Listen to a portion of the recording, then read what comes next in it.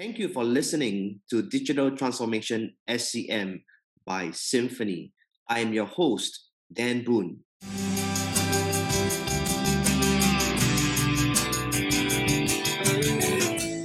Hi, Dan. How are you? Hi, Dan. I'm good. It seems that we do have the same name, except that yours is Daniel and mine is Danilo. All Yes. right. Good to have you here on the show today. Dan, you have been a logistics practitioner for many, many years. So maybe you want to share with us, the listeners, what do you do and how far have you gone? Well, as you said, I am a logistics practitioner for the past, 3 decades. The first 10 years was basically engineering and production, but the next 30 years was focused in logistics or supply chain. I do also consultancy, design, and I conduct training for a lot of companies. And being a protection practitioner, I design solutions, processes, and design warehouses, trucks, and transport hubs. Design and match physical processes with systems because there are a lot of people think that implementing a system, you just copy what you have, you know. Right. But I will Right. explain that a little bit later on. And thanks for sharing your experience. And we also understand, that you have a consulting agency, Canada Asia Consulting. Maybe you want to share with us a little bit about that and what are some of the initiatives that you bring to the supply chain and logistics industry? Well, Canada Asia Logistics Consulting Incorporated was incorporated in 2010. So that was 11 years ago. And most of my customers are in Indonesia. Okay. I will not mention the customers, I'll just mention the industries. One customer is in the garment manufacturing down to retailing this garments. Okay, Right. they have a multitude of brands. Mm. Yeah, another company is in retail. Okay, supermarket industry. And these two companies, I did 2 years of consulting with the garments company, another 2 years with the retail company. Okay, I also have other customers in the warehouse development or Mhm. the REIT company or the real estate investment trust companies Right. that design warehouses Mm. and facilities, and I give them advice on how to design it from Mm. the point of view of logistics. Right. So that's what I do. Aside from that, I also practice logistics through third-party logistics companies. Mm. Right. So these are some of the consulting services that you provide and the initiatives that you bring. Maybe then can you share with us a little bit about the automation that you also offer to the supply chain and logistics industry in terms of AI and automation? If you look at automation, let's say in countries like the Philippines or Indonesia or any developing country, okay, it is totally different when you approach countries like China or Hong Kong or Singapore or developed countries. Totally different approach because you have to look at your costings, your costs, your demographics, and your geography. Okay. So if you look at Indonesia, a lot of people will really look at it very, very small, but you convert everything to numbers, you'd be surprised. Okay. And automation application in, say, Indonesia compared to a developed countries will be totally different because labor is still very affordable compared to, say, Singapore. Labor would be around 8 to possibly even 10 times cheaper than labor in Singapore. So automation in Singapore can happen immediately. Mm. In Indonesia, what can we do when we think about automation? What initiatives have I done in the past? Okay. When we think of automation, we usually think of industrial machines, all of Right. these robots running all over the place. Mm. Okay.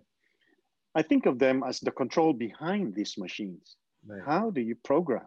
How do you create the logic behind it so that systems automation can be done? Because Yeah. this kind of automation is different. I would like to call it as decision automation. Right. You see, um, it's like the if-then of a coding or a diamond decision point of a flow charting, okay? So if you wanted to do something, there would be a question. You go yes or no. Yeah. Then a decision is made based on certain parameters. Those decisions are made because you can have a huge complexity with this, with a lot of if-then situation, but then you must be able to design it, okay? So that automation can happen. And it can increase productivity in systems like WMS and TMS, or the warehouse management system. Right. Many parts of logistics planning can have decision automation. Right. Not just in planning, but also in picking and put away and many other sub processes. Mm-hmm. A system directed process is far more efficient and productive compared to, letting people make the decision, because we don't have that kind of memory nor capacity to process. Right. The next step would be machine learning, and then AI, which is the ultimate part of this. That means that AI can now even be almost like human. Right. A fully robotized or automated system, we can call that AI, okay? But for now, a systems directed high performance team would be the first step for developing countries. That's the kind of automation you would like. What you would want is there are no supervisors on the floor giving directions.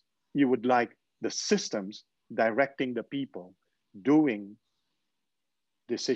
automated decision, or decision automation. So that's where I'm looking at when it comes to what I've been doing the past few years. I really appreciate your insights. With this rich experience as a logistic practitioner, being on the ground, having a reality of how logistics and supply chain is in Southeast Asia, may I ask you then, where do you think the developing countries is heading in their supply chain? What is the future of logistics for these economies?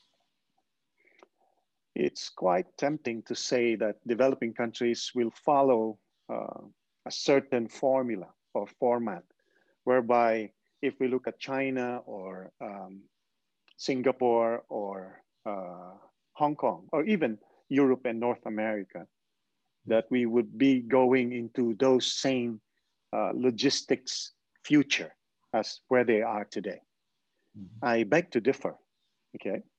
The situations, as I said, there are three things that you have to consider. One is your geography, okay? Indonesia or the Philippines, these are archipelagic countries, meaning multitudes of islands, different transport, different storage decisions, compared to Europe, where it's a big land mass, okay? Or North America or China, for that matter, or even Australia. The solutions will be different. The costs factors are also different. Labor is a lot more affordable in developing countries. But how will this go? How will the future come about? I believe the first automation that would happen will be just on the systems, just on the WMS and the TMS, so that this has to be designed, okay, by a person who knows the system and the outcome you want to happen, not just your current physical field processes or processes. This is the temptation of a lot of companies. They get a WMS or a TMS, and then they try to create the existing process, okay, so that it fits into the WMS or the TMS. What would be a better approach is understand the power of the WMS and the TMS, what you have, and what's the output you require. And redesign the whole thing with the automated decision or decision automation in mind, so that there will be less people, so that it is systems directed, and you proceed to going into, hopefully, maybe in 10 years' time, AI. Or shorter, hopefully. By then, once AI happens, then you reduce, depending on the cost, okay? As I said, it depends on costs, it depends on the geography, and the demographics. Just to emphasize on this a bit. Yeah. The most modern and the biggest metropolis in the world is Tokyo and the Yokohama suburbs. The population is about 38 million people in that metropolis. That Tokyo metropolis with the suburbs is the biggest in the world. It's also one of the most modern. Okay. The next biggest is Jakarta or Greater Jakarta, or what they call in Indonesia as Jabodetabek, which is a mixture of several cities. Now, the population in that area, the Greater Jakarta, is 35 million. The logistics, if you compare that, say, to Singapore, would have 7 million people, totally different approach. Yep. The roads in Indonesia are really tiny. They're small. They're called rat roads or jalan tikus.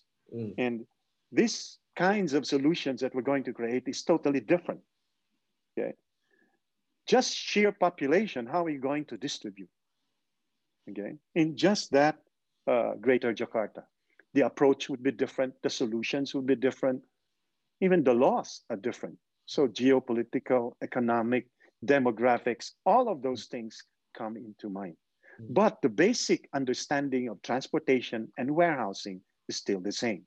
But when you do execute them, find the logic behind it so that you can have a systems directed or a decision automation, so that you are more productive and efficient.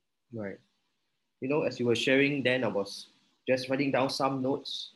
And what you really clearly pointed out is the importance of cost, geography, and demographics to unlock the power of the systems, the power of the warehouse management system, the transport management systems. And I remember, you know, spending hours with you unlocking the very power of the warehouse management systems that we have of Symphony in the projects that you handled, in the companies that you interacted with. And with that long history and long experience on the ground, you know, then would you like to share with us, you know, in the whole climate that we're in today, in the year 2021, where we have just gone through the turbulent year of 2020, how has your organization and the organizations that you interacted with, how have they adapted to this new climate that we're in today? In this, what we call the new normal, e-commerce and the last mile deliveries has increased tremendously, okay?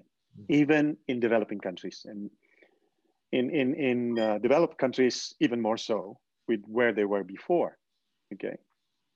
But most of all the logistics systems automation that has happened in the past is really just the basic, okay? If you want to go to the next level, okay, of systems automation or systems directed operations, this is where the basics like WMS or your Symphony WMS and your Symphony TMS becomes very important, because these are the backbone for this. Right. If companies imagine if you're delivering and you don't have automation that you can deliver to, say, an e-commerce company, so you can supply your goods to the people without, you know, bypassing even retail stores. These are basic, right. Okay? Whether you are in Indonesia or Singapore or anywhere else, the basic is you have to have the logistics systems required in a warehouse and in your fleet of trucks. So TMS and WMS, okay?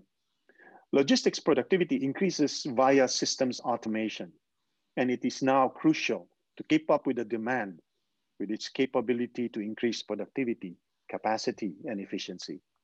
So in this new normal, it is basically imperative now to have these systems. Right. You know, as you mentioned, we are living right now in the new normal, and what that means for the logistics and supply chain industry. What would you say to our listeners today? What are the biggest lessons that you have gleaned through this pandemic that you would like to share with the audience? I'm quite lucky that before the pandemic, one of our projects in one of the companies that I served from during the pandemic had what we call a business continuity plan or program. This is BCP, okay? Business continuity is very, very important. DRP is the same, okay? Disaster recovery programs. We all know that people are key, and they run the business. Yeah. But they have to be ready for anything, okay? Well, except for Bill Gates, nobody predicted that this pandemic would happen again. Yeah. Because this has happened in the past many times, okay? But in our lifetime, this is the first time, okay? So BCP will ensure that we always have in place and be ready for the worst possible disaster, whether it is man-made, natural disasters. So we have to be doing all of that. And we were lucky that we had this BCP in place. We knew exactly what would be the next thing that we need to do, okay? We also followed what were the guidelines from the Indonesian government and from the World Health Organization. So we had a few drills and some training, and we were able to create the disaster recovery team and execute what was needed to be done.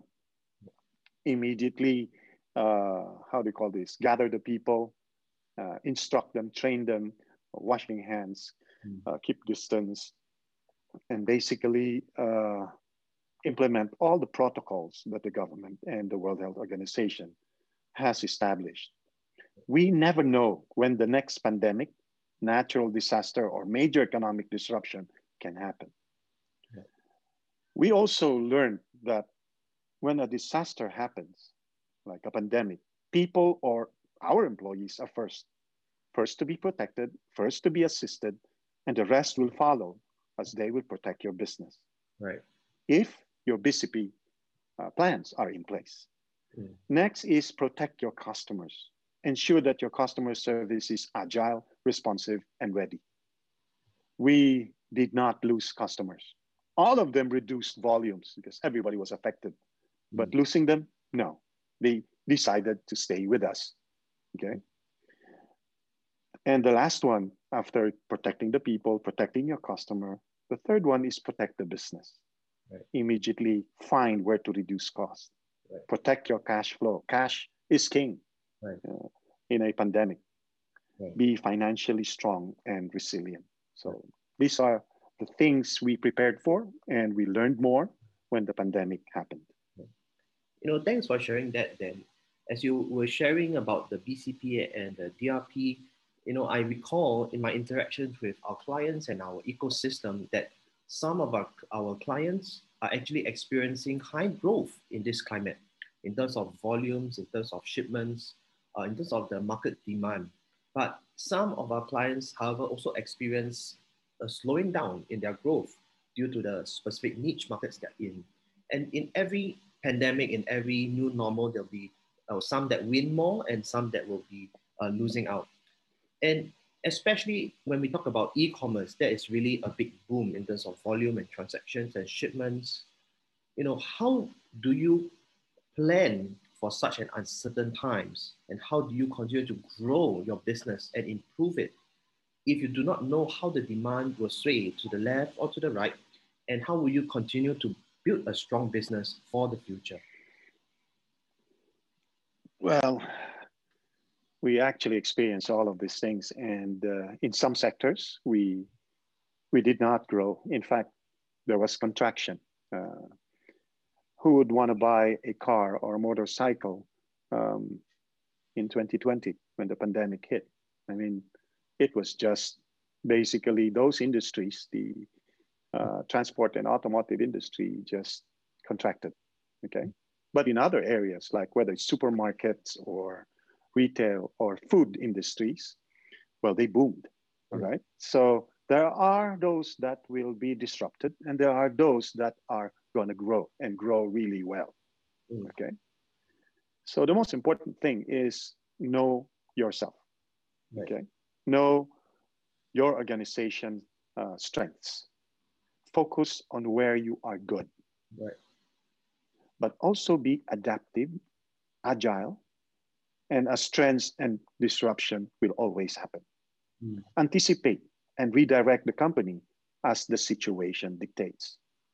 Okay, like, okay, all our trucks in the automotive side will continue to serve them with the minimum requirements that they require, but then move a lot of these trucks to the fast moving consumer goods and in the food industry. Yeah. So those are the flexibility, the agility that you must have in this pandemic, which we did. Mm. Let's say you're a logistics company or a third-party logistics provider, have a balanced portfolio of customers in different industries. So we had that. We had customers in the electronics. We had customers in the food and beverage. So the food and beverage went up. Okay. The electronics, well, for a short while they went down, and they are now on the growth. The transport or the automotive industry went down. The mining industry went down. So in other areas where we were strong, Mm. we made sure we can grow with the customer as their demand of the services increases. Okay. So if one has a disruption in any of these industries, we had the capability to drive and survive in the other industries. Mm. So the only way to really grow and improve the business is to be adaptive, Mm. okay, to adjust to the situation Mm. and anticipate Mm. what are the needs of the customer. In the end, it is great customer service that will make us survive. Wow. Yeah. I think it's very powerful that you crystallize it to help us put into perspective that we really need to be customer centric in all that we do, especially in times like this, to be agile, to be adaptive, and also to redirect our resources to where the opportunities lie. And now it brings me to my next question. Then, what are some of the digital and automation tools that have helped you in your supply chain planning to keep this agility, to keep this adaptiveness and the redirection and planning of resources in order to stay competitive, in order to react to the new demand?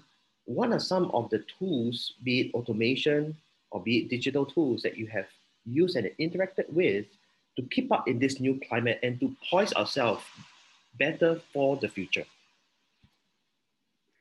Um, Maybe we should define what digitization and digitalizations are. Okay, what's the difference between the two? Digitization is the conversion of analog to digital. That means from paper to paperless, which is basically zeros and ones or bytes. Okay, that means it's easily processed, and you can easily automate that. Okay, digitalization is the use of digital technologies. Okay, and digitized data. That digitized data to impact how work gets done. Okay, transform how customers and companies engage and interact, and create new digital revenue streams. So you may have computerized, okay, but is that enough? That means you have from paper to paperless or from analog to digital. But that means you're just digitized. You need the tools. What are these tools? These are your handheld computers. Okay, these tools are on the hands of your employees. They're going around the warehouse, scanning barcodes, and their assignment are given to them via these tools. And reports are generated because they use these tools. Mm-hmm. You don't need an admin person or a director or a, excuse me, a supervisor to tell them what next to do. The system cues the planned execution for each of these employees. Now, this is where automation happens in a developing country whereby people are now systems directed.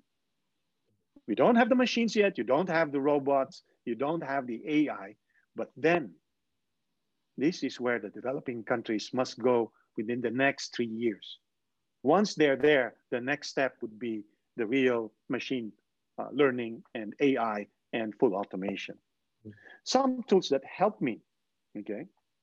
Or the organization I serve are Symphony WMS. I've used your product in more companies Thank you. than I can remember right now, okay? We had a lot of customers and we have implemented this. Right. The most important thing to be able to be more efficient than a principal company who manages their own warehouse and transport fleet, and you approach them and you ask, hey, can I manage that for you? Is have the tools, okay? Get out of paper-based processes to paperless. That means digitize. And digitize by using handheld computers, okay? Or what we call in the industry as handheld scanners. They're not really just scanners. They are computers, okay? But more important is the proper processes and implementation of the systems are done. Don't just get a WMS and say, we'll follow whatever process I have and we'll put that into the WMS. You have to create a process knowing the power of the WMS so you can do decision automation. Mm. Every employee in the warehouse that has digital equipment at hand or handheld equipment, okay, can make your processes, your systems more productive, efficient, and ultimately accurate. Can you imagine you're just scanning with a barcode or using an RFID signal and will tell you how much exactly is your inventory. You don't have to go around and count using your paper and pencil. Understand that the proper system design and implementation will provide you with accuracy, visibility, productivity, and speed in execution. These are now expected by a lot of our customers. And this is standard. If you're not yet there, consider this. Within the next 2-3 years, you'd be wiped out in the industry. You will not be able to be accurate or productive or competitive as a company. Yeah, I think that's really the reality that we are facing at the moment. And it's really a point where the whole industry is just not just interrupted, but we are disrupted, and things will never be the same from this point on. And we are continually evolving and moving. And I think what you have pointed out rightly is to really put in the consultancy and the processes to unlock the power of the systems. Well, thanks, Dan, for being on our show today. Thanks for sharing your insights, very valuable, how you see the future of supply chain and logistics in our industry. Thank you.